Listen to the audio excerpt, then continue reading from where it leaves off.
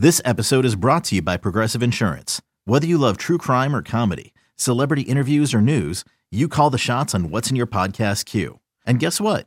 Now you can call them on your auto insurance too with the Name Your Price tool from Progressive. It works just the way it sounds. You tell Progressive how much you want to pay for car insurance, and they'll show you coverage options that fit your budget. Get your quote today at Progressive.com to join the over 28 million drivers who trust Progressive. Progressive Casualty Insurance Company and Affiliates. Price and coverage match limited by state law. I'm Alex Rodriguez. And I'm Jason Kelly. From Bloomberg, this is The Deal. Each week, you'll hear us in conversation with business icons. This show will explore deal-making across sports, media, and entertainment. That is a harsh lesson in business. Sports is not as simple as bringing a bunch of big names together. I didn't want to do another stomp you out speech. It opened up so many more doors. The show is called The Deal. Listen to The Deal. Listen to The Deal on Spotify. And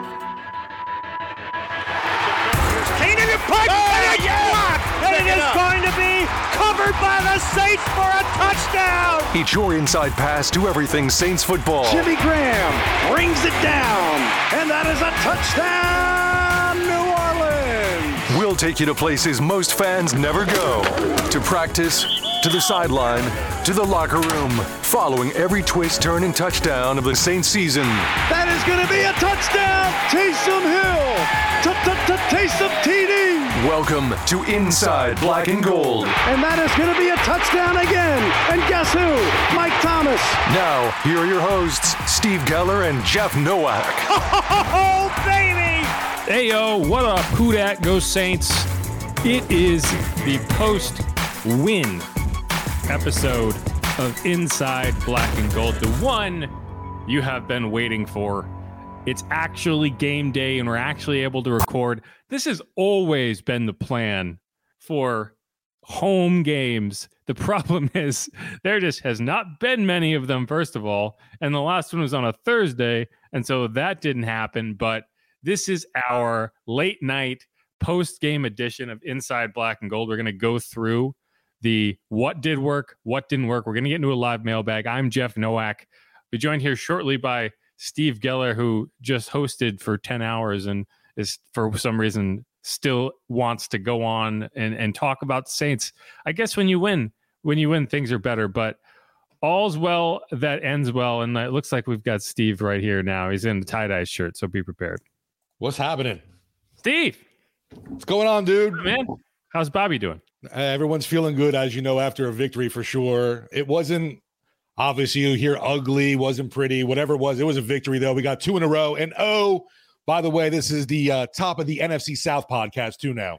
Yeah, the 5-4, the NFC South first place, and I mean, it didn't look like it was going to be the case. Like the Falcons, had to blow that game against the Vikings, and the Texans. I mean, I saw the Bucs take the lead in the last minute, and I was like, "Oh, it's over." And then CJ Stroud goes down the field, 470 yards. That's a rookie passing record, just domination. That was the game too, with the running back kicking a field goal. Yeah, Dare Ogunbowale. What? Yeah. What? I mean, geez. And anyway, well, we'll get to that, but we're here to talk about Saints 24, Bears 17, and I think, you would think after a win, your head coach would come out and be like super, oh, yeah, great. I think DA was kind of pissed after this game.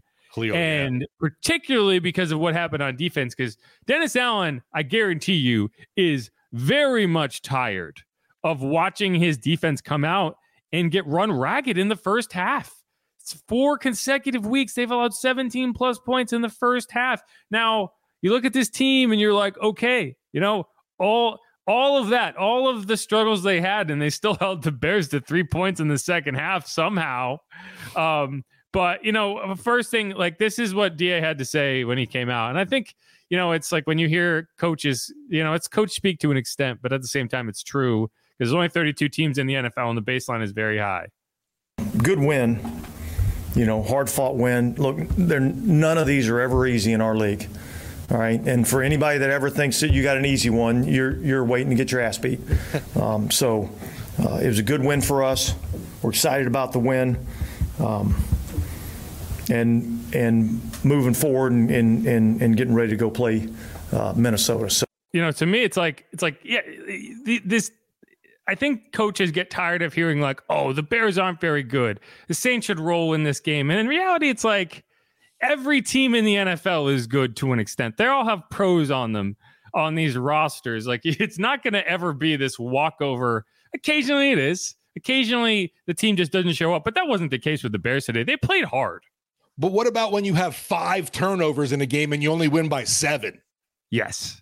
Well, so we're going to get into that in the what didn't work segment. But first things first, I do like you look at the 5 turnovers and you say, okay, well, the defense struggled to get off the field. But in the second half, they did make Tyson Bagent look like a rookie, right? And those second half adjustments. We'll get to the second half adjustments. DA is tired of talking about second half adjustments. Actually, we don't need to waste any more time. I mean, I have, DA, you talk about, it's like, oh, he doesn't have a ton of passion out there.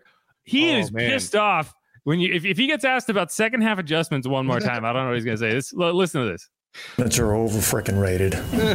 All right, stop. Okay, play better, coach better, execute, do your job. That's what it's about. Okay, so that's what the communication was at halftime. We didn't come in there and just change the whole freaking game plan. All right, we haven't done it any week up to this point. Okay, what we've done is we've called better calls and we've executed better. And we need to start doing that early on. Bravo, right. Right, and that's like, Peyton Manning said this on one of the Manning casts, and I think it caught some people off guard, but it's true. Like, you don't have time. It's not like they go into the locker room and sit down at a table and like, okay, how are we going to fix this? How are we going to fix this? All right, change this up. It's like, no, they go in there, they go to the bathroom. Maybe they have a yay, rah, rah, get your shit together kind of speech. That's about it. You're not making a ton, like you'll make adjustments throughout the game, but this idea that you go in and have like the idea of a halftime adjustment, like you go in there and suddenly you come out with a new plan. That's all make believe. That's just like what you say on the broadcast because the team looks like a different team in the second half. But it's usually just like you're doing the plan and you're doing it better, and I think that's what DA is tired of hearing about. It's like, oh, the second half, it's like, no, we just played better in the second half, and it's like, and that's why you look at the first half and you're like, well, why aren't you playing better in the first half? Right. And that's what the coach is so pissed about. No, you definitely see it there, and yeah, you obviously understand coach's frustration because that's how the fans are feeling too, man. You were worried right up to the end of this when like the team was going to end up coughing it up somehow because we've seen misery like this happen in the past. But man, what a stellar game from Adebo, honestly. I mean, clearly, easily, you usually sometimes have to debate like player of the game, but when he puts up numbers like that, it's hard not to give it to him. He was incredible. And, I was not actually concerned because I could tell you, it's like Tyson Bagent was not driving the field at that moment. Like it was annoying to watch them have to kind of eke it out when they could have been up by 3 scores minimum. Right. But I was not worried. Like at that point, the defense was balling out. They were not getting driven on. But no, you talk about Paulson Adebo, and I'd like to harken back to training camp when we were talking about these position battles. And I came on this podcast and I was like, you know what? I think Paulson Adebo is going to win the starting outside corner job. He's the best option. He's played very well. And I think everyone's overreacting a little bit to how good Alante looked as a rookie and some of the struggles that Paulson had because he is very consistent. He's a very good player. And the biggest issue he has had in the past is he gets his hand on a ton of balls, but he wasn't able to come down with them. Well, what are we saying this year? What does he have? He had 2 interceptions in this game. He forced a fumble in this game. He forced another fumble against Jacksonville. I mean, this guy, his fingerprints are everywhere on these games. And that's what you need across from Marshawn because teams don't want to throw at Marshawn, but they have to throw at somebody. So they're going to throw at Paulson, and you need that guy to go make plays. And by golly, he has made plays, play after play after play. And I talked to Pete Werner about this in the locker room, and it's like when you have a defense that's struggling to get off the field, and you have one guy who is just making big plays and swinging momentum on his own. It just gives everybody a lift. And I think That interception he had in the first half, that changed momentum. The Saints were struggling. They were on the struggle bus when it came to stopping Tyson Bagent, to containing quarterbacks. It's been an issue all season. But there's worse things to be than the team that isn't necessarily completely locked down on defense, but takes advantage of opportunities. And like, if you want to look back at 2009, right, the team that won the Super Bowl, and in no way am I comparing this 2023 Saints to the 2009 Super Bowl championship Saints, but one of the defining characteristics of that Saints team was the ability to, they didn't have a lockdown defense. They didn't have a Monsters of the Midway type Bears defense, but they turned the ball over. They got takeaways. And they scored touchdowns. Exactly. They got takeaways. They scored points, and the defense stepped up in big moments. For sure. And that's kind of what I see from this defense. They're not, one of those elites. Okay, you're not getting any yards. You're not getting any traction. But they make big plays in big moments. And I mean, Paulson Adebo is a great example of that. Like, I talked to him earlier this offseason. I was like, is it weird knowing that you could be in perfect coverage and they're still going to throw the ball at you because they're not throwing at Marshawn, but the ball still has to come out? And he basically said, if you're a cornerback and you don't want the ball thrown in your direction so you have a chance to make a play on it, you're probably in the wrong position. And I think that's kind of, he's taken that to heart. It's like, you want to throw it me, fine. I'm going to make you pay for it. And, all the credit in the world to Paulson, because I think he's gotten a lot of grief. He gets a lot of the attention because the balls get thrown at him all the time. And he has stepped up. He cut out the penalties, 0 penalties the last 2 weeks after at least 1 penalty in each of his first 6 starts. I don't think you could be playing at a much higher level than he is right now. Yeah, great to see. Obviously, it's someone like a dude we definitely talked about, of being around the ball, getting his hands on stuff, maybe being a little too handsy, obviously, in coverage. That was a big issue with him. That it was a big concern. But breaking up the pass, that was constantly like, okay, so sure, he can break it up, but when's he going to start hauling him in? And he's been making up for it this season for sure. And that punch out, right? Like, he's just making plays, making Debo impact punch now, right? And he wasn't alone, right? Marcus May, who I think had such a beautiful pick. He had a rough day. I think Marcus May has been one of the weak spots on this defense. And I think at a certain point, you have to consider looking at Jordan Howden as your plug and play safety with Tyron, because he's been very good. And I think he's been a little bit more consistent in terms of being a tackler and in terms of getting after. I think he would be a better spy in situations where you need to just have someone accounting for the quarterback. And I don't think Marcus May did that well today at all. But that interception was mint. He had one. DeMario had one where he knocked the ball out, basically ended the game. Pete Werner picked it up. I mean, it's just, these guys just keep making play after play after play. And, again, it's like, you look at that, they had that long drive. The Bears had that long drive in the second half. The Bears had a couple long drives in the first half, but you held for a field goal. And that's it. And that opening drive from the Bears was a huge kick to the nuts. Every single opening drive, right? And when you're looking at DA, and we talked about this, like, he didn't look like, if I didn't know any better, I would assume the Saints lost based on his tone in his press conference, because he's pissed off, and he should be, because he takes personal responsibility for this defense, as he should, and that's just not a good look. To get taken for a ride and not be able to contain Tyson Bagent, and like, Tyson, I think, played well, but it was a lot more about the Saints. Like that 3rd and 12, and I saw people griping about, well, why did he accept that penalty instead of putting him at 4th and 2? They were gonna go for it, exactly. Right? And so to me, your options are allow them to go for it on 4th and 2, or force them into a 3rd and long, and see if their rookie quarterback tries to make something happen and makes a mistake. And it's like, you're expecting to not allow a first down there, but that's been the biggest issue for this team is, you lose contain on the rush. And DA did talk about that a little bit, because I think that's been, that's going to be in our what didn't work segment. So I take that back. We're not going to talk about that, but that's been one of the bigger issues, is just containing quarterbacks. One thing I do want to get into keep this into the what did work part. All right. And one of the things that's been working the last 2 weeks, it's been heavily talked about, right? Red zone efficiency. The Saints were, in my opinion, perfect in the red zone against the Colts. The only failed red zone trip was late in the game where they were running out the clock and they ended up kicking a field goal because the field goal iced the game and you weren't doing anything that would risk fumbling or anything like that. Same thing in this game. You got the ball into the red zone at the end of the game. You ran out the clock. So that doesn't, to me, you cut that, you erase that from the red zone statistics. That won't happen in the record book.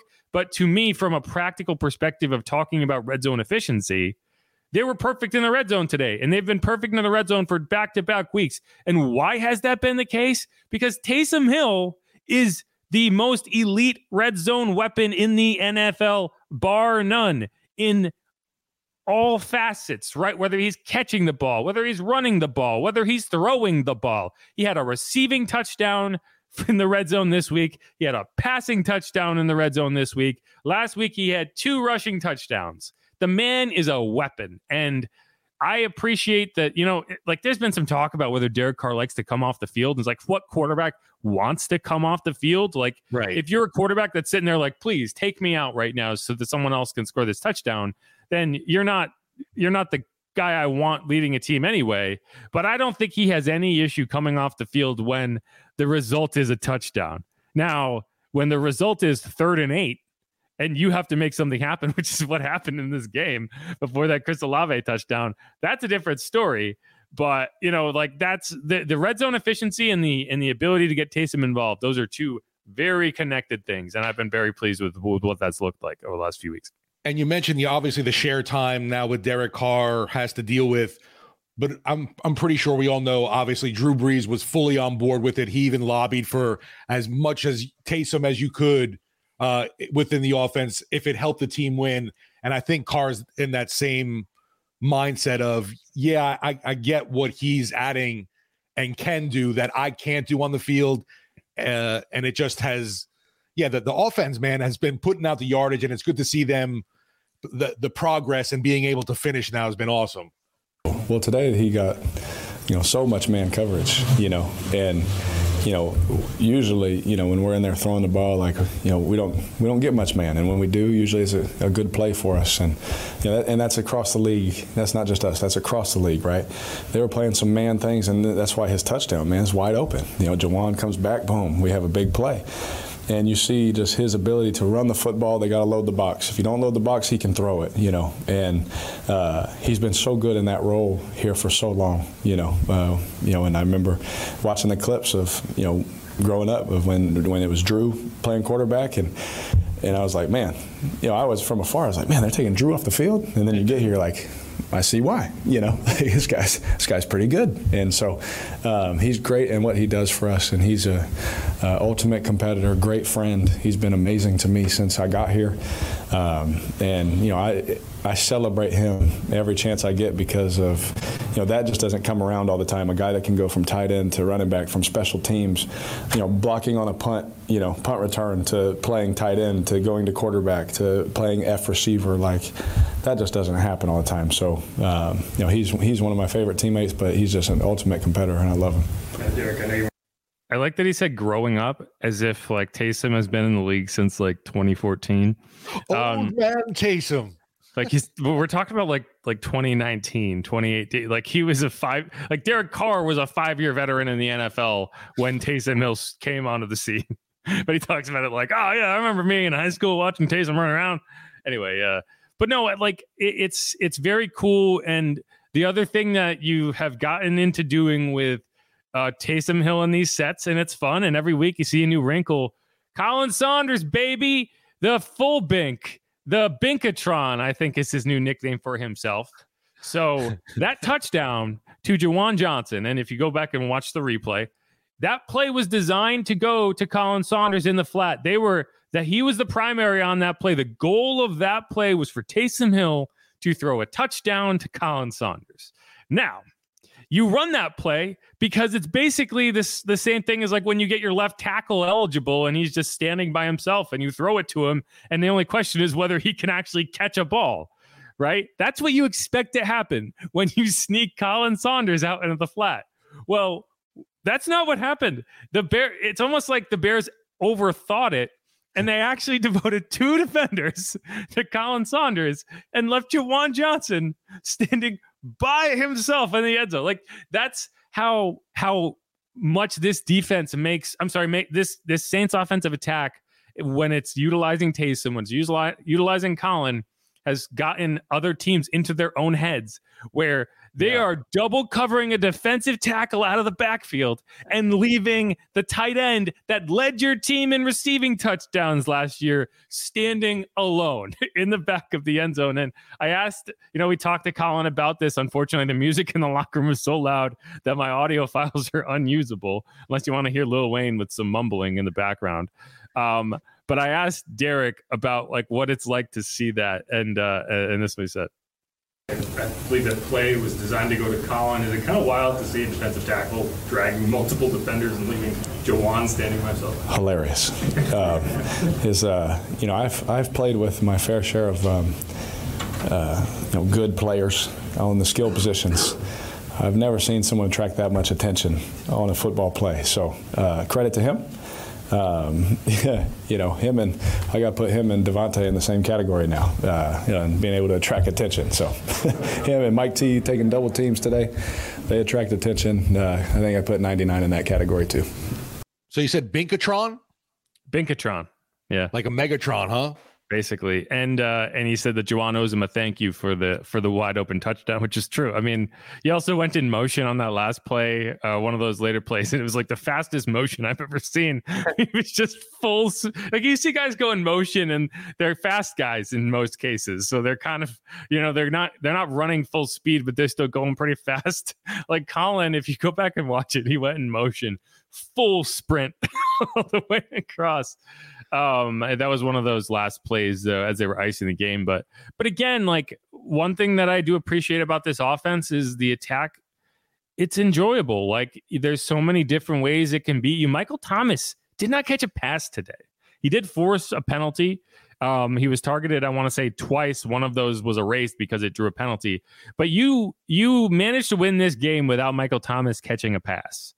And I just think that there's, when this offense is working, it's finding ways to get everyone involved. I do have to apologize to anyone who took my advice and started Jamal Williams, because it just did not work. And I will say that the logic behind that for me was the Saints would be playing with a lead and he would get a lot of carries. And if you watch how they started this game, I think they did want to run Jamal and get Jamal going. He was in for the first 3 snaps of the game. But I do think that, as you kind of got into this game and it was a little more of a barn burner than you expected, you didn't run the ball at all. I mean, Taysom Hill ran for 52 yards. Beyond that, Alvin Kamara, 9 carries for 26 yards. Jamal Williams, 3 carries for 6 yards. Kendre Miller, 1 carry for 0 yards. So your running backs accounted for 32 yards on 13 carries. So just generally speaking, you did not run the ball. No. You mentioned obviously Miller was disappointing to see him. He did have that one play. But I know he left the game with an injury, right? Yeah, he had that screen pass that went for 31 yards, and then he left with an ankle sprain, which is not good. But again, you do have a stable of running backs that you feel good about.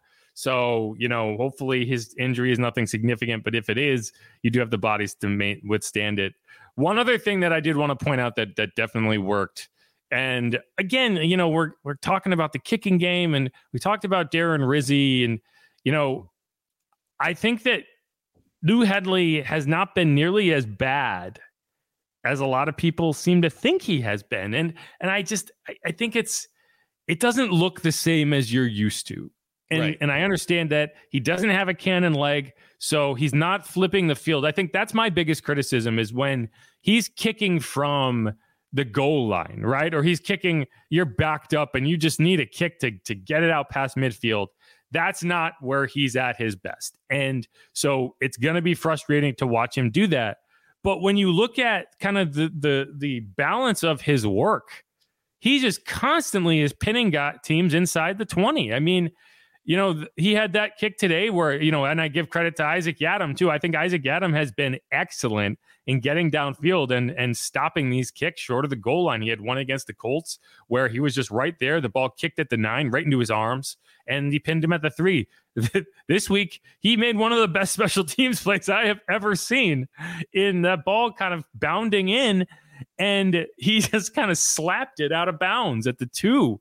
And like the difference between starting at the 20 and starting at the 2, it's basically a turnover because the offense is all they're going to do is try to get out of the shadow of their own goalpost. If they get a first down, great, but they're not throwing it. They're not getting aggressive. They're just trying to survive. And that's people said, well, it doesn't like it wasn't Headley because Yiadom made a good play. Well, he still had to make the kick that allowed Yiadom to make the good play. He's punted 8 times over the last 2 games. 7 of those kicks have been downed inside the 20. And one of them that wasn't, I would argue, is one of his best kicks of this season. It was a 48-yard net punt that was downed at the 23-yard line. 0 return yards. None of these kicks have been returned. And so, you look at Lou and you say, well, why? It doesn't always look right. It's not always perfect. But at the end of the day, it's effective. And so, I think that I want him to get better. He's a rookie. He will get better. But there's this idea that like, oh, they should cut Lou Headley. They should try out punters and bring somebody else in. I don't think he's been an issue, especially the last 2 weeks. Now, that kick against the Jags late in the game, that was a bad one, right? He's had some bad kicks. Right. Every punter makes bad kicks, right? You look back at the Bengals game last year, Blake Gillikin made a terrible kick. It happens. It's just something you live with from a punter perspective. But I think that, these last 2 weeks, you've gotten a very good showing of what Lou Headley can do. And, I don't think that it's been that big of an issue. No, you're right. Even when you look at the numbers, it's like inside the 20, the net yardage, the net gain kind of deal with him. It doesn't look pretty all the time. He was definitely more inconsistent earlier in the year. You mentioned the Jags game, obviously, too, but at least the last 2 outings have been pretty good from him. But I don't think he's really, you can say, oh, the Saints, that he cost them the game kind of deal. Or anything in a special teams situation where, there was some ire that was drawn towards, I'll say like, Blake Grupe, the kicker. Even now, I know folks, he made a 55-yarder today, but you missed one that you should have today. That's a frustrating part of his game. I want to talk about Blake, but I don't want to talk about it here. I got you. But I mean, just my point is like, what are your expectations for your punter? Like, what do you need from your punter? And to me, what you need is a guy who's consistently going to put the ball inside the 20. And yes, you would love for him to be able to flip the field. Now, you're not always going to get both of those things, but I do think that you're getting, when you're talking about going in punts, he's been very good. And so, I don't know. I feel the need to protect Lou. The tattooed Aussie man who definitely does not need my help. But I don't know. I every time I tweet about Lou Headley, I get these responses like, "Oh, he's terrible, cut him." And I don't know. I think you're missing the point, personally. But that's it. That's all I got. Anything else that worked that you want to highlight before we move on? I'm trying to think real quick. I'll give. It wasn't like a major extreme game, but props to Chris Olave, kind of a slump buster. Making a few grabs and getting into the end zone. I would have liked to see, it's funny because he did get in the end zone. He had a couple nice plays. I appreciate the completion rate, like 6 for 8 as opposed to 6 for 15, right? I would have liked to see, the passing game was not as high octane as I would have liked. But one thing that I asked Derek Carr about after the game, and I think is very relevant to keeping yourself in games and winning games. This Saints team has not turned the ball over much at all. And so if people complain, oh, captain check down. Well, the other team turned the ball over 5 times today, right? Like that's an option too. You could make dangerous throws and you could squeeze the ball into tight windows, but that's not always the best option. And when you have your defense play in the way it was in the second half, no, you're not. The best option is not always going to be to squeeze the ball. And sometimes you just live to play another down. Derek Carr's thrown 4 interceptions. Jameis Winston has 1 interception. And the Saints have lost 3 fumbles. So through 9 weeks, you have 8 giveaways and 18 takeaways. You are plus 10 in the turnover margin. And so to me, that's been something that, that's not for nothing, right? 4 interceptions through 9 weeks. That's pretty impressive in my opinion. And could the passing game be a little more high octane? Sure.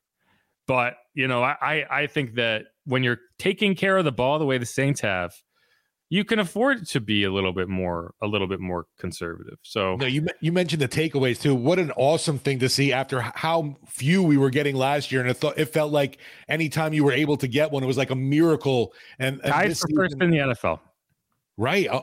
Unreal turnaround from that aspect.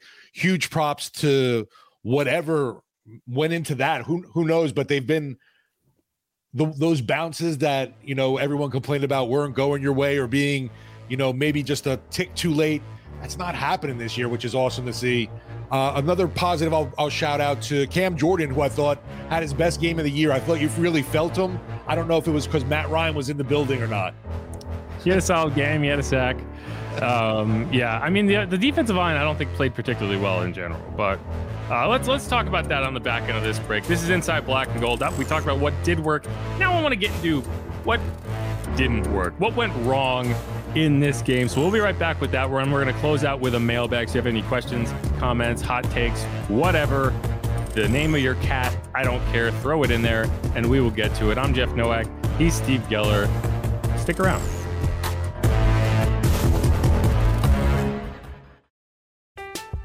I'm Alex Rodriguez.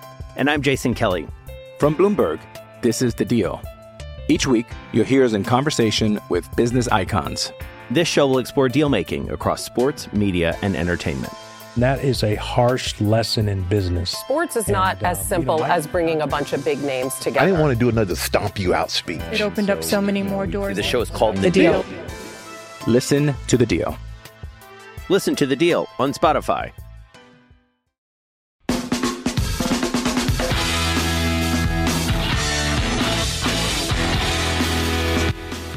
And we're back on Inside Black and Gold. And this is the What Didn't Work segment. And, I'm Jeff Nowak. He's Steve Geller. One thing that you mentioned before we went to break is the pass rush. And while it got home in the second half, and you saw the results of that, when the Saints were able to put pressure on Tyson Bagent and make him have to make plays, make him have to, work off schedule a little bit, he looked like a rookie. He threw a couple picks. They forced a couple fumbles, one of them on Bagent. And, that was the difference in the game, I think, in the second half where you held him to 3 points. You had your kind of typical lockdown second half that we have seen week in, week out. But you didn't see the pass rush in the first half. And especially when it came to having gap integrity and containing. And I thought what DA said after the game was actually pretty on point when it came to that. That you have to rush a quarterback, and if everybody just tries to go and win their one-on-one battle, all right, then there's no structure to how you're rushing this guy, and that's how quarterbacks escape. And so we have to do a better job of understanding the rush plan and do a better job of making sure that we're all working together in the rush plan so when the quarterback does try to escape, all right, then we have somebody there to get him down. So that has to be better because that stinks right now. Yeah, and so I kind of, you look at it and you say, okay, the offensive line and the defensive line are two very different things. But I do think that the offense, when you're talking about an offensive line, one of the characteristics of it that is important is all five guys need to be working together. You need everyone to understand what everyone else is doing so that, it's not just a complete breakdown. It's not everyone doing their own thing. And I think too often with the Saints defensive line, that's what you have. You have four guys rushing and just kind of doing their own thing. And then all of a sudden, one guy gets upfield and there's a gap and Tyson Bagent's very athletic. He ran for 70 yards in this game. And just, you saw it against Trevor Lawrence, right? You saw it against CJ Stroud. You saw it against Baker Mayfield. You saw it against Jordan Love. You cannot allow the quarterback to just go unencumbered up the field. I think Bryce Young even had a couple scrambles like that. And it's just week after week after week, you get hit with the same thing. And like I said, like we said in the first segment, when you're listening to DA talk, sounds like the coach of the losing team because he's so frustrated, but it's just the same thing over and over again. And a lot of it is just understanding the plan. And so to me, that's one of the things that did not work was the containment and it has not worked all season. And in a game like this, where you're the better team, right? You're going against the rookie. You can trust him to make some rookie mistakes. You can take advantage of that. You're able to overcome it. If you go up against a team like the Eagles, right? A team with a quarterback who can hurt you in that way, and just an overall really good football team, that's going to kill you. That is going to kill you in those matchups. And so you've got to be better. Thankfully, I think the Saints have some time. They can get to that point because I think they can win the NFC South with a 500 record based on what we have seen thus far. And so you worry about that matchup when you get to it, if you get to it. But, it's got to be frustrating for these coaches to watch week after week after week. I was blown away. Halftime, you're looking at stats, and the Bears had 100 yards rushing by halftime. Yeah. That blows you away. It's like, how is that happening? And yet Tyson Bagent looked way too comfortable early on. And that's the nauseating broken record right there of talking about first halves with this defense for whatever reason. I love DA. We heard him in the press conference talking about those magical halftime adjustments aren't happening. It's just better coaching, better play calling. Well, how the hell do we get that to start the games? And I know they're trying to figure it out too. What is the issue? Exactly. I don't. But yeah, Tyson Bagent, 8 carries for 70 yards, 8.8 yards per carry. No, not Patrick Mahomes, right? Yeah. Deontay Foreman also had a really good day. 20 carries. Yeah, I sat him in fantasy. Yeah. Idiot. 0.2 yards per carry. Hey, I sat CJ Stroud, so we can talk about that one. Yeah, but I think I won still. So okay, that's a positive, right? Deshaun Watson, I think I played Deshaun over him, and he had a solid day. Okay. But yeah, and we said the Saints, if the Saints can't hold this team down on the run part of it, they could have trouble, right? The only way the Bears win this game is running the ball and forcing turnovers, right? And they ran the ball very well. What they didn't do is force turnovers. And I think if you have bad turnover in that game, you might lose it. That's how close it was. And I'm not trying to sugarcoat anything. This offense should have put more points on the board. And one of the ways they could have done that was with the next thing that didn't work. And it's Blake Grupe. And now I understand 55-yard field goal. He nailed that one. And I think that there was some weight coming off his shoulders there because he had missed his last 2 50-plus yard attempts. But then you go out there, it's a 47-yarder. That's got to be almost automatic. That's got to be like a 95% scenario inside 50. It's got to be, especially indoors, no wind. There you go, right? Perfect conditions. Yeah. That's got to be, if you got that as a game-winning kick, that should be money. Money in the bank. You should not even think twice about it. That's a make. And right now, it just doesn't feel that way. And, I tweeted during the game, I think the Saints need to sit down and have some serious conversations about Blake Grupe and whether he is the best option. But it's not as simple as just cut Blake Grupe and find somebody else, right? Because not that easy, right? No, I mean, again, it's kind of like when we talked about, the Saints should take the play calling away from Pete Carmichael and give it to Ronald Curry. And it's you're assuming that there is only better options available. But in reality, it could get worse, right? He did make a 55-yarder in this game. He missed that 47-yarder by inches, right? It hit the upright. The guy from the Bears also missed a kick. I was going to say, whose doink was louder? They were both pretty loud. They hit opposite sides of the same goalpost. They balanced each other out. The tuning fork was humming. But with Blake, it's not just that miss, right? It's a pattern that is concerning, which is, pressure kicks, right? That kick against the Packers that he missed from 29 against the Texans, which is just kind of in your own head type of kick. He almost missed a PAT against the Jags. It hit the upright and went in. He's 4 for 6 from 40 to 49. Okay. That's just not, you can't be 4 for 6 from 40 to 49 in today's NFL and keep your job. That said, I'm not sitting here and saying that there are better options sitting at home on their couch. So I think the Saints are going to stick with him. Man, Do you bring in someone to like challenge him, like to light a fire kind of deal? Or who knows? Like maybe they know him better and that might throw him off worse. I don't know. It's just frustrating to watch because you know that's going to cost you a game. It already has cost you a game, or at least a chance to win a game. Like people say, oh, if he had made that kick against the Packers, they would win that game. Packers had a lot of time left and a timeout. They probably get downfield and have a chance to kick their own field goal. So I'm not putting that completely on him, but it's like that did cost you a chance to go ahead in that game. And you're going to come down to a situation at some point this season where you need a kick to either tie it in the final minute or go ahead.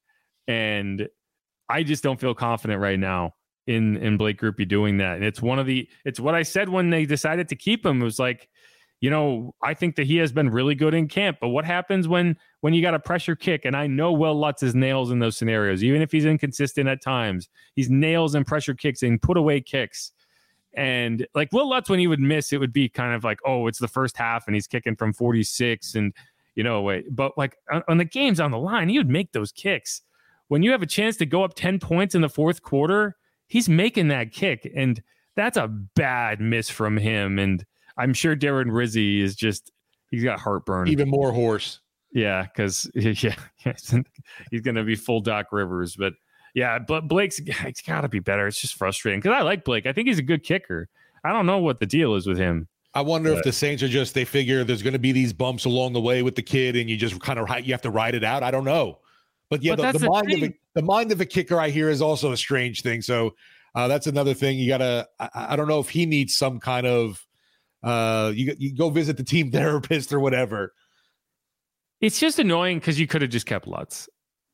Like you got rid of Lutz because he had basically about of what Blake Grupe is doing right now. Lutz is going to kick for 10 more years in the NFL. It's not like you're looking at a veteran kicker and you're being like, well, we want to get younger because then he's going to have time to. There's all you need is consistency out of your kicker. And at least I know what to expect from Will. I don't know. I still don't. With Lutz, I always assumed like, oh, maybe there was more to that core injury he had suffered that he came back from, and the Saints, doctors, they don't want anything more to do with him.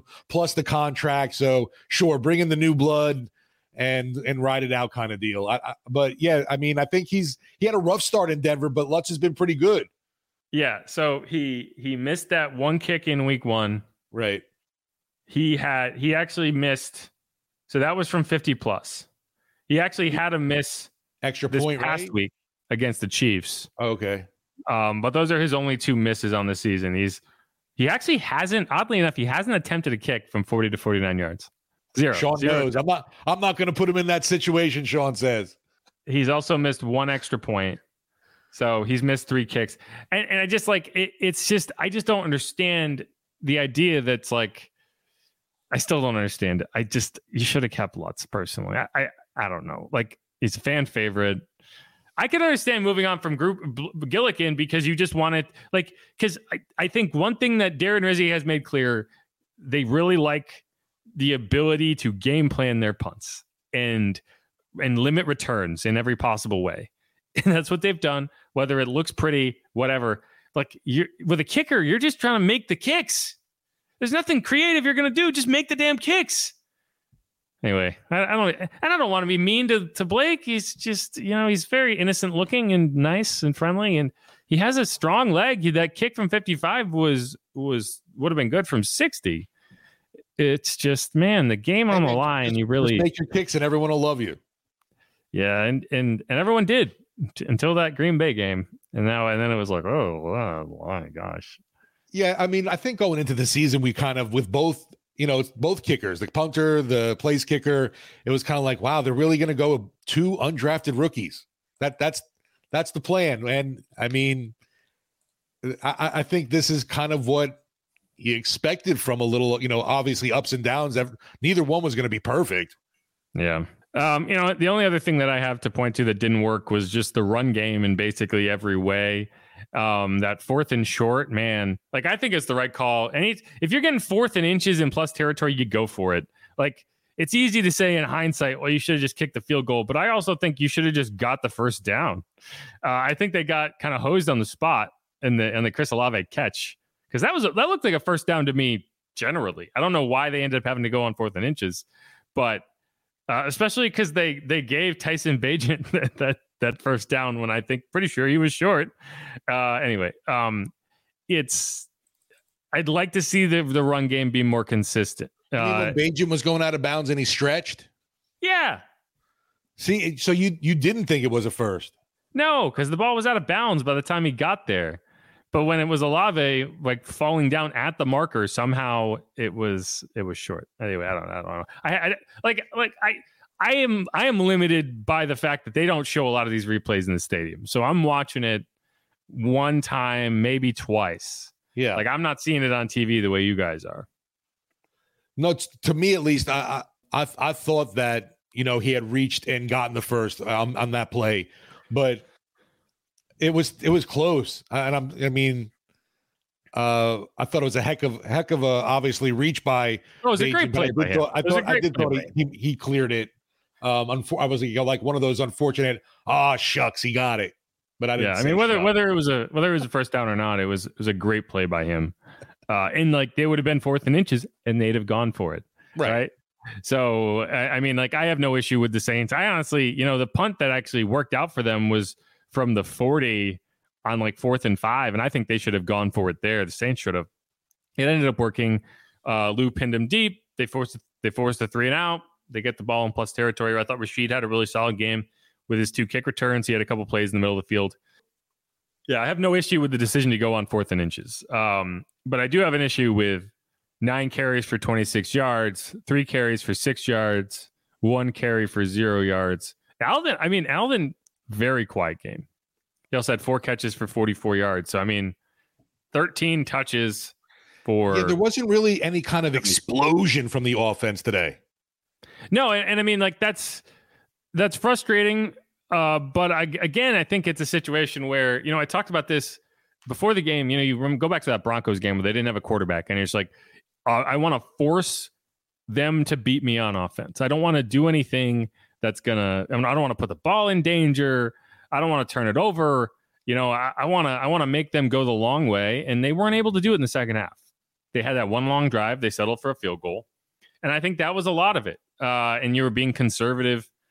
They still could have gotten it done, but yeah. Heck of a job they did on DJ Moore for sure. Yeah, and one thing that was interesting, they didn't play. They played sides, and we were talking about that going in, whether they would have Marshawn shadow DJ Moore. They didn't, and I think that's just very telling of how confident they are in Paulson Adebo. That it's like, put DJ Moore over on Paulson's side. Let's see how he does. And Paulson responded with 3 takeaways. So. I think it worked. Anything else that didn't work that you want to point to before we move on?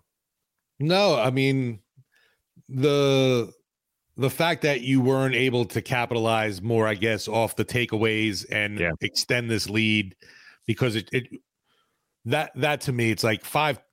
One of the homework assignments the Cajun Cannon gave me after the post game was find out if any team has ever had 5 takeaways in a game and lost. And not just 5 takeaway, a +5. +5. Right. Yeah. End up +5 and lost. And I was like, okay, I'll get back to you. But yeah. No, +5 is insane. And to be a 7-point win. That's what's like. Man. You know what didn't work? Is anyone who bet the Saints. I was talking about this to some people like, man, talk about agita, talk about heartburn. That entire second half, turnover after turnover after turnover, missed field goal. Oh, man, 4th and 1, right? 4th and inches. You're like, oh, man, they're definitely going to kick that field goal and go up 10 here. Nope. They get stopped, right? 47 yards. Oh, they're definitely going to make this field goal and go up 10 here. Nope. They get stopped. And even on that last drive, if the Bears had stopped Taysom short of the first down, they would have ended up kicking that field goal because, there's no point not to. You go up 10. It's a chip shot. Right. And the Bears would get the ball back with like 10 seconds left, just like the Colts did, with no chance to actually tie it. No backdoor cover. But they got the first down. So anyone who, because like when I got that line, like I'm in a pick'em pool and I took the Saints -7.5, and I don't really care. It's not like I have any money on it. It's like just a bragging rights thing. But I was like, man, if I had put money on the Saints to cover 7.5 and watch that whole second half unfold and be like, wow, I need to stop gambling because it is clearly not meant for me. Like that's a brutal way to not cover. And like the Saints should have won that game by 3 scores easily. Like they won it. It was ugly. They won it. But gosh, that's why I don't gamble, man. We talk about it a lot too, obviously, and you look at what Vegas is able to do on a constant basis. It's like, how do they get it so freaking close, so consistently? It's almost like they know what they're doing. They're not losing all their money. But yeah, I did think that was very funny because, like it's the main reason I don't gamble. I'll put a wager in every now and then, but I'm not putting any real money on anything because it's like you won that bet. If you bet the Bears, you won that bet. You took the wrong end. Like you made the wrong bet, but you won because that's what sports betting is. You know what's funny? We actually have a segment on Sports Talk Pick 6, and I'm behind Bobby, Detillier, and Charlie. So I did take the Bears in the points this week. Yeah, you made the wrong bet, but you came out ahead. Right. You know? Like that's why it's like, it's meant to ruin you. It can break you for sure. Yeah. Anyway, all right, let's wrap up that segment. We're going to come back. We're going to answer some viewer questions. This is Inside Black and Gold. It's our post-game edition. This is our first post-game edition of this regular season that actually happened post-game because it's like the first home game they've had at a reasonable time. So that's exciting, although you can probably see it on my face. I'm kind of tired. I did watch the Giants. Aiden O'Connell and Antonio Pierce, the new the match made in heaven there. That Eagles-Cowboys game was good. There were some good games this week. The Giants-Raiders game was not one of them. Saints-Bears was also kind of unwatchable if you're not a Saints or a Bears fan. Probably. I'm just assuming because I watched it. But I can't imagine that was a big draw on League Pass this week. Let's put it that way. I will say I have Carr in one fantasy league, and I was so mad when Taysom vultured the 1 touchdown. Yeah, he got 1 touchdown. He did turn the ball over. He had a decent day, but yeah. Not a that 300-yard passing streak came to an end. Right. Oh, Steve start me this week? Forget it. He had 2 touchdowns? 2 touchdowns, right. Yeah, but Taysom had the 1 pass to Juwan. And I was right, to Olave. I was when the pass went to Juwan, I was like, all right, a 3rd touchdown. Then it was like, oh wait, Taysom threw it. Damn it. Yeah, I mean 211 yards, 2 touchdowns. It's a solid day. That's like 20 points. Right. Yeah. I mean, that's about average. It's average or above average. Like you're not losing because of that. It's no CJ Stroud day. It's not like the -1 I got from Deshaun Watson a couple weeks ago. Yeah, it's definitely not CJ Stroud. But all right, let's wrap up that segment. We will be right back on Inside Black and Gold.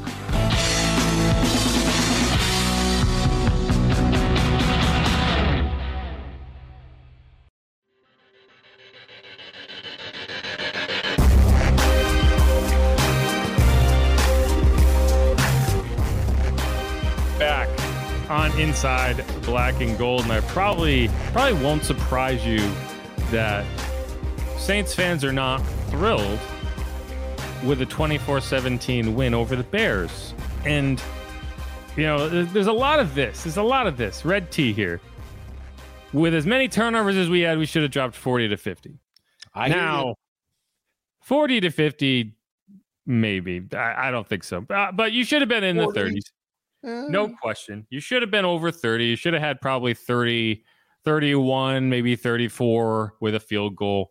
But at the end of the day, it's like, I don't know, like you're winning that game. You're not behind by 8 points. You're ahead by 7 points. So you're going to play in a certain way, like you can't complain about not kicking the field goal on 4th and inches if you're also complaining that the offense isn't putting enough points up. Because that's the type, like, I like that call. I didn't like the call where you punted. But at the same time, it's like people are also going to say, There's Wayne Anderson. It's a good thing they played a subpar team. Had they played a good team, they would have lost in spite of 5 turnovers. That would have been laughable. But you can only play one team at a time. It doesn't matter what other teams would have done in that exact scenario. It would be a different game. That's such a dumb thing. You can only play the team you played. The transitive property does not work. We have seen it. It's not a thing in the NFL, right? Otherwise, you see some crazy results in the NFL. The frustration's real, though. I get it. I understand. You should have blown this team out the water. I understand it, but unless you're gambling on the result, it doesn't really matter. And I think you did see the offense move the ball. I think, sure, you would have liked to see them be more dynamic, but I don't know. I guess I don't know. It's just it's splitting hairs at a certain point to say yeah, okay, well, they should have done this, they should have done that. They won the game. So that's the ultimate positive spin of it. They won the game. We're streaking, baby. We've won 2 in a row, and guess what? Everyone else lost, and somehow little old New Orleans is atop the division. Yeah, all 3 other teams, all 3 of the other NFC South teams lost, and they, it's and I get it. We want to see the high flying offense every week. The Bears, it's solid. It's not great, but it's also not bad. And I think if you had needed to, you would have probably seen the offense open things up a little bit. But my biggest issue is they didn't run the ball. I would have liked to see them run the ball. I don't really care how many points they put up. I want to see time of possession. I want to see them churning out first downs, and that's what they were unable to do. And that's frustrating to me because I think the run game had gotten going the last few weeks, and you just weren't able to get to it today for whatever reason. So I want to look back on tape and see why that was. Who was failing in the run game? Because you got to get better in that regard. But I think I wouldn't be surprised if you look back and you're like, man, James Hurst probably should have been Max Garcia.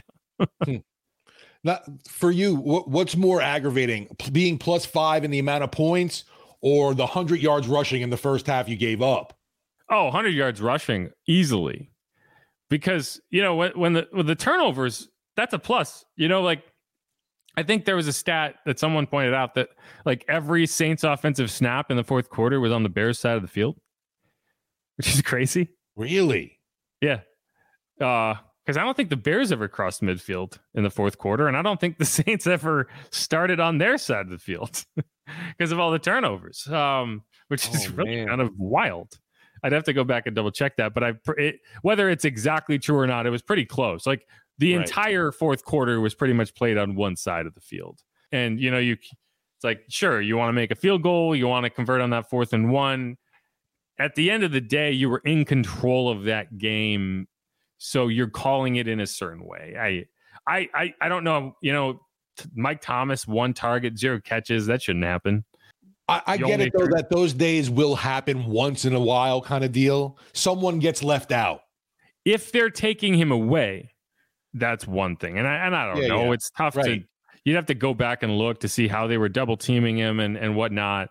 There's opportunities to get the ball to Mike throughout the course of a game that he probably didn't take advantage of.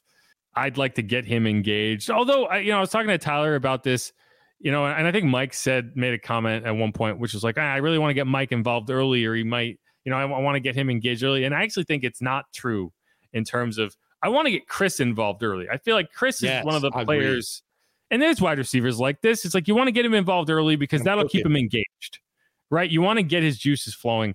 A guy like Mike, he's going to be there regardless. You don't necessarily have to get him involved. He's like Zen in one mode. Exactly. He's there. He's always there. So I actually don't think you need to force the ball to him early to make sure you get peak Mike Thomas. I think you should try to do that for Chris. Either way, you can't forget about him. You got to use him. And I just, I think the passing part of the game plan, there was some weak spots. I don't know if this game was necessarily called as effectively as you'd like it to be. That said, you put up 24 points, you won the game. That's the thing. This offense, we still haven't uncapped it. I think that's the biggest takeaway from the last 2 games, honestly, Jeff, is that everyone's left wanting more, including the Saints, obviously. Yeah, I agree with that. Trav 504 says Blake Groupie is Boomhauer from King of the Hill, and I can see it. I don't know. Who that is? I know of the show. I just don't know the show. You know who Boomhauer is? No.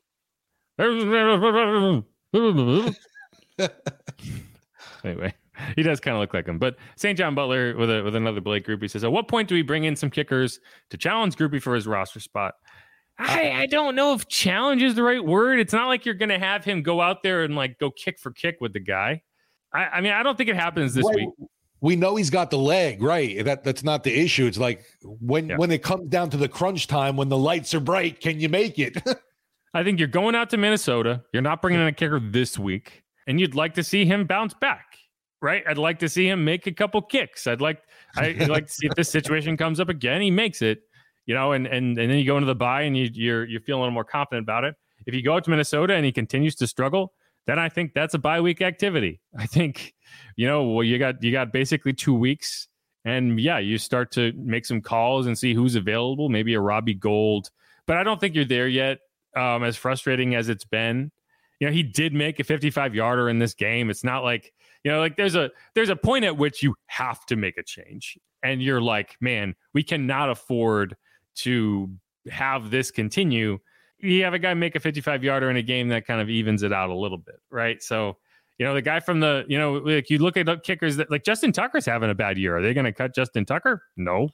Cairo Santos makes the kick this week. Are they going to cut Cairo Santos? Either way, the point is like guys miss kicks. You're not going to make every kick. So it's just a matter of like, can you get more consistent? Can you figure out what's going wrong? What went wrong on that kick? Can it be fixed? And I don't know. Like, I don't think you're bringing in, you're not doing that midweek. Let's put it that way. Like you're giving him a chance. And if his head's in the right place and you feel good about it, you're going to keep going to him. But it's just frustrating because you can see in clear scenarios where this is going to cost you down the road. That said, it's not any more inconsistent than you've seen the last 2 years, right?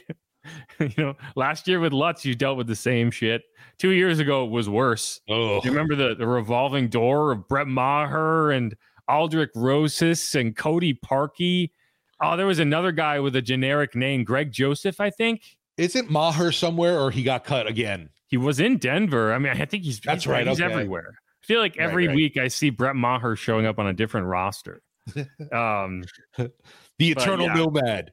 Right. Like, it's like, I think it's easy to forget just how bleak it was in 2021 with like Cody Parkey showed up, missed 2 extra points, and then got cut at halftime. I just looked down. Lehman Park chimed in saying they're trying out Monday. What? Lehman Park says, I'm trying out Monday. Oh, yeah. Well, yeah, Lehman Park is a car hater. We know about him.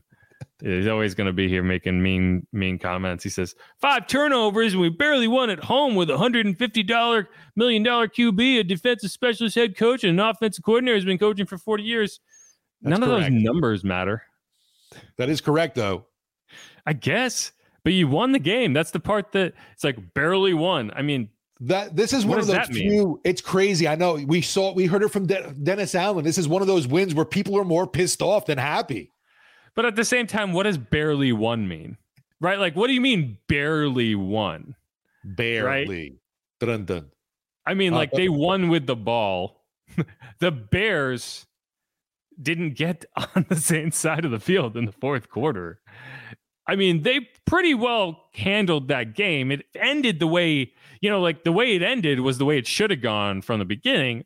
They didn't barely win that game. It's not like they eked it out by the skin of their teeth. If they had come back and beaten the Packers, that would have been barely winning because like the Packers came back and took the lead and they had to come back. Like the Bears, until the Bears actually showed that they could score, they weren't a threat in that game. So I don't know. It's like, what are you pointing to? It's like, 150 million. What does that matter? What does that have to do with anything? This is a guy he said 3 consecutive 300-yard passing games.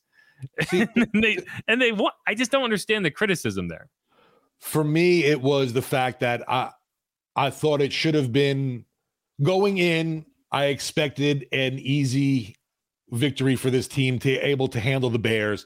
They looked like a team that was accomplishing that with all the takeaways, and then they weren't able to finish and made me sweat it out to the end. And no, I wasn't comfortable ever where I thought, oh man, they've got this. At any moment, I was like, oh man, the Bears are going to do something stupid here, and the Saints are going to end up making the mistake that ends up letting them take the lead kind of thing. And it was a little too close for comfort. It was the ugly victory. Yeah, a win's a win, and I will take it. I will gladly enjoy my victory Monday. But I totally get it from the fans. And like I said, head coach Dennis Allen being all pissed off. Yeah, I mean, I'm more than happy to criticize the defense and say, like, man, that can't continue. You cannot continue to allow mobile quarterbacks to get away from you. From an offensive perspective, you did what you needed to do, right? You were efficient in the red zone. You moved the ball. But the run game could have helped. The run game could have helped solidify things. Yeah, the run game was a problem, but at the same time, it's like, yeah, you make that field goal, you're up by 10, you pretty much iced the game right there. No, for sure. And then you force a turnover immediately. Like, I don't know. I don't consider that barely winning, but hey, maybe I'm an optimist. I did watch. You're a homer. I have watched. I think it's more about I have watched so much ugly football this year, not involving the Saints. Like there's a lot of bad offensive football teams out there. So I don't know. When I see a team put up 24 points and probably, they left some points on the board. They left some points on the field, but at the same time, you didn't need those points. So I don't know. Like I watch teams flail about week after week after week. And then I'm just like, yeah, they did what they needed to do to win.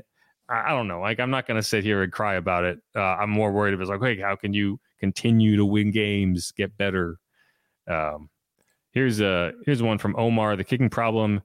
The kicker is a problem, including Olivia. Thank you for the tip. He meant a lot. He meant I don't know what he meant. Olave? He said, but the kicking is a problem. The kicking is a problem, including Olivia.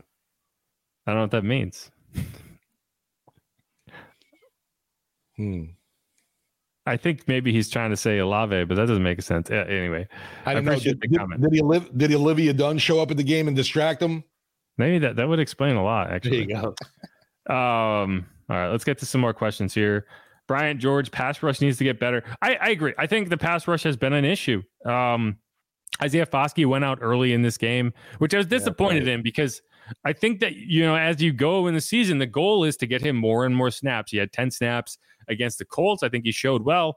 I think he was probably in line for another 10 to 15 snaps today, especially like situational pass rusher snaps. And one thing that Isaiah Foskey and people are like, Foskey doesn't do anything. Well, one thing that Foskey is able to do is he's athletic and he's versatile and he can kind of range about a little better than some of these other guys. And I think that's why you brought him in. And it's frustrating to see him go down. I think he got hurt. He had a thigh issue that I'm pretty sure happened on the opening kickoff, which it's frustrating. So you didn't really see him. But I agree. You got to find something in the pass rush. And I think, you expect to get Peyton Turner back at some point. So, I don't know. People aren't going to be excited about that either. But, I do think you have some bodies there that you can try to do some interesting things with. Yeah, he wasn't put on season-ending IR, right? There's no such thing as season-ending IR. So you can just you don't have to differentiate between the two when you first put the player on? If you go on IR in the preseason, that's season ending. You cannot come back. If you go on IR during the regular season, anyone is eligible to come back. You don't have to designate them to return, but there's no such thing as season ending IR versus non-season ending IR, if that makes sense. Yeah, because it was week 1 that Turner went down, right? Yes. Yeah. So I haven't heard. So it's really not a weak thing. It's just when is he ready to come back? Which the Lisfranc injury. I think when Trevor went down with his last year in the final week of the preseason. So that's 2 weeks prior to week 1. So if you bump that out, Trevor came back. He was back on the field week 12. So I think probably week 14 would be, maybe week 13 would be the target. All right. So, you're getting close, and maybe he's a guy who can help bolster some things later in the year, but it's tough. You haven't been able to stay in shape probably. And, I don't know. Like, I think Foskey's a guy that I'd like to see get more run, and maybe that'll help spur things a little bit. Mr. O Universe says Saints got another possible running QB in Minnesota. Yeah, I didn't get a chance to watch a second of that game with Josh Dobbs. It was Jaron Hall actually started, then got hurt. Josh Dobbs took over and apparently played pretty well. So I don't know. Maybe the Saints got something. I think more of it is like, your guy shows up and you just don't know what he's going to do. And that's frustrating. And I think we talked about this prior to the game. I think that's a factor in why the Saints are struggling. They're facing all these quarterbacks that they can't prepare for. I mean, they can prepare for them to some extent, but there's not a lot of tape. And so they're going to do some things that you're not expecting. And I think that probably caught the Falcons this week because they just were not prepared for what Josh Dobbs was going to do. And they weren't prepared for what Jaren Hall was going to do either, for that matter. But the Saints are going to be in that same boat next week. Yeah, obviously Dobbs was a guy coming in, having made some starts this year with Arizona, but man, just showing up and being able to do that's mighty impressive. And everyone always is touting the guy's brain. So maybe that helps him digest the playbook a lot quicker. Yeah, he's like an aerospace engineer. Right. Saints for life. Everybody's running on the Saints. Go look at the last 4+ games. People are gashing the DL. They have not stopped the run very well the last few games. I will say that I think against the Jaguars, they actually did stop the run pretty well. I don't think ETN got off much, but because Trevor Lawrence was their leading rusher, so I don't think they got gashed in that game per se. But ETN did have one nice run for a touchdown. They haven't stopped the run as well. And I think so. It's not like those two things are not independent of each other. The struggles containing quarterback versus the struggles stopping the run, because when you're struggling to contain the quarterback and you have to adjust, you can't just fire off the line because you have to, contain. And so those two things work hand in hand. When the other team is able to get the quarterback out and run the ball with the quarterback and force you to adjust that way, it makes it a little easier, makes life easier on the running back in between the tackles. So no, it's been an issue.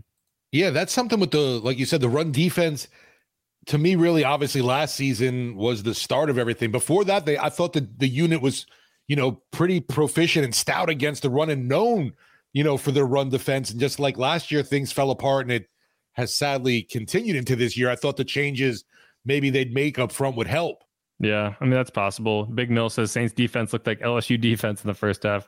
Couldn't stop anything. And I disagree with that because the LSU defense, it's just chunk play, touchdown, chunk play, touchdown. Like the Saints have at least forced teams to execute underneath. And that's kind of what you're seeing is they're not allowing big plays over the top. Did you see any chunk plays in this game, really? No, it was all catch and run. It was crossers. And those are frustrating because, if you can't get pressure and you allow them to get across the field, it's really tough to, like you're playing a lot of man. So when they're crossing, you're like, okay, is Paul Sandibo going to run all the way across the field to cover this guy? That's really tough. These are fast receivers. The receivers are typically faster than the corners. So that's, if you have to chase after a guy long enough, he's going to gain ground.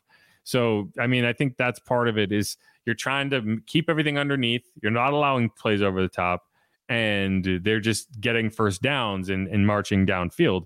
And over time, you expect, okay, well, they're not going to be able to do that. That's kind of how NFL defenses are operating in the modern age of football is, forcing teams to execute. How many times can you execute a 10+ play drive without screwing up, without fumbling, without throwing an interception, right? Without, a holding penalty or a big sack that kind of gets you off schedule. And, the Bears were able to do that in the first half. They weren't able to do that in the second half. I think that's the difference. Yeah, and unfortunately, there were times, though, that Bajan ended up looking like Milroe running around. He looked better than I expected. Way better than I expected. Came down to earth in the second half, but he made some plays. He made some plays in that first half I was impressed with. And that's kind of what we heard about from Chris Emma when we talked to him in the pregame was like, right. He understands how to play quarterback. He looks like a quarterback out there. He makes good reads. He makes good decisions. The arm talent is not what you would hope for an NFL starter. And I comped him to Taylor Heineke. I think he looked a lot like Taylor Heineke out there. Played very similarly in the sense that's like he makes the right reads. I just don't know if he can make all the throws. And my new least favorite NFL word that everyone seems to love to use now is moxie. He's got moxie. God, how many times are we going to hear about quarterbacks the Saints are facing with moxie? He's got moxie. It's basically just saying, okay, well, he's not very good, but he's going to try hard. Right. He's a try hard. Right.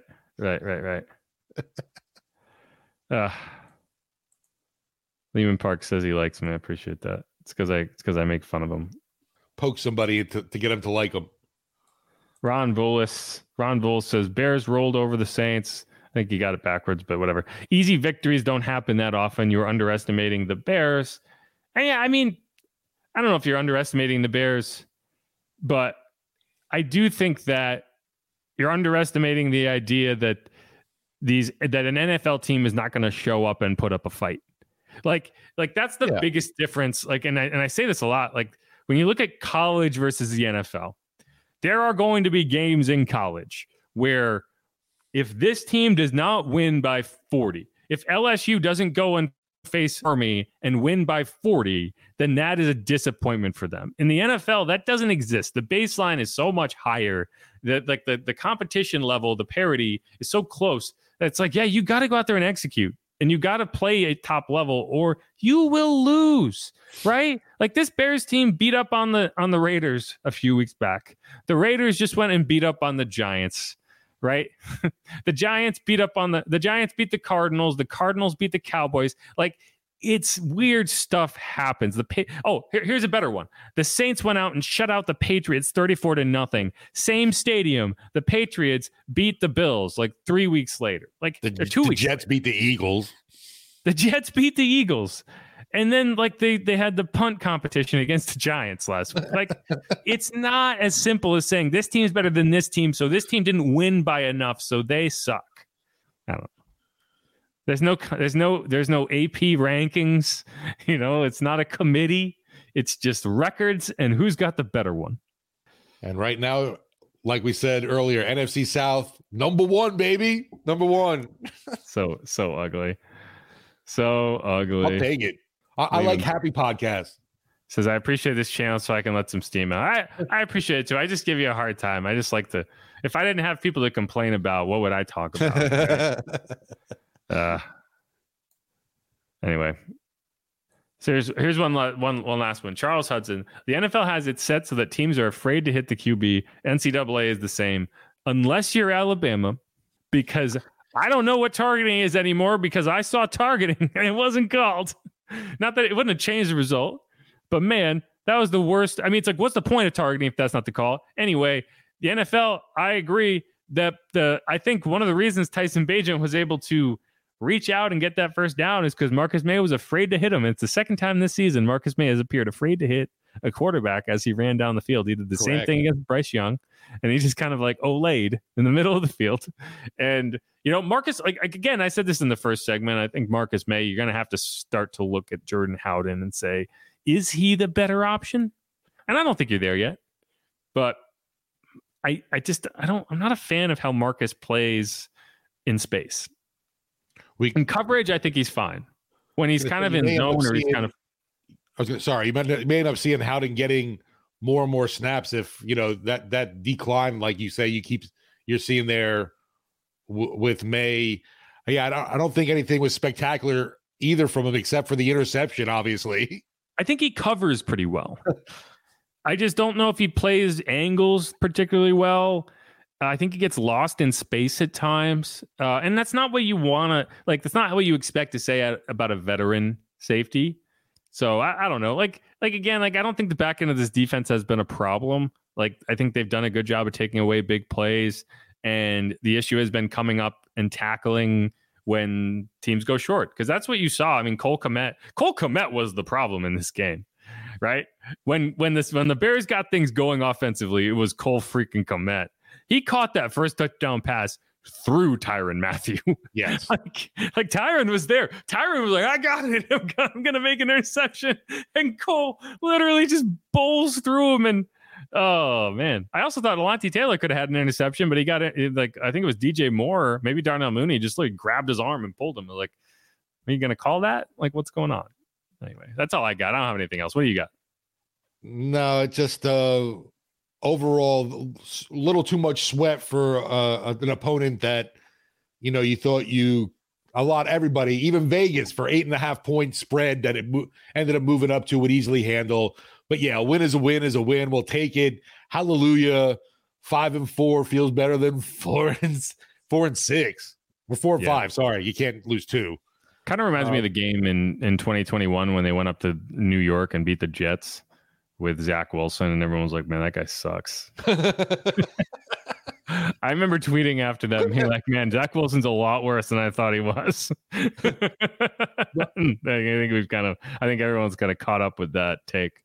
I guess we gotta just ride it out, the wave of winning now, and just hope for 3 in a row.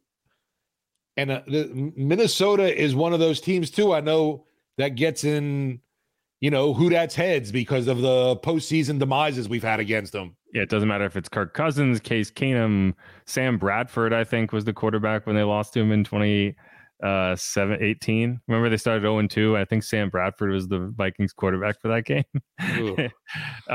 But yeah, it's one of those things. It's like if you win this game, you're on a 2-game winning streak. If you can go out and beat Minnesota, get on a roll, go on the bye, and then come back, and all of a sudden it's like no one's going to be thinking about, man, we should have beat the Bears by more. You're thinking, man, we're on a 3-game winning streak. We're in control of the NFC South. Let's freaking go. And I frankly am just like, we talked about this in the pregame show. This is the time of year where in the past 2 seasons, you have let way too many games get away, right?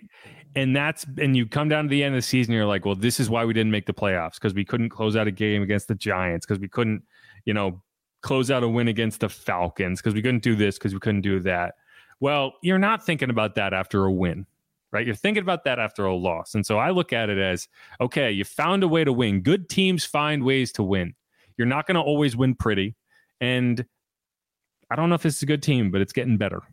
And so we'll see. But that's it. Anyway, Steve, I appreciate you hanging out. Steve's had a long day. We've both had long days, but Steve's had a long day. Same difference. Steve's had to wrangle Bobby Hebert all day. I've kind of just had to wrangle my own thoughts in my brain. So it's a little, I'd like to think that's a little easier. But all right. Thanks everyone for listening. Thanks, Steve, for coming on here. I'm Jeff Nowak. He's Steve Gell. If you haven't subscribed yet, please do that. Give us a rating, give us a review.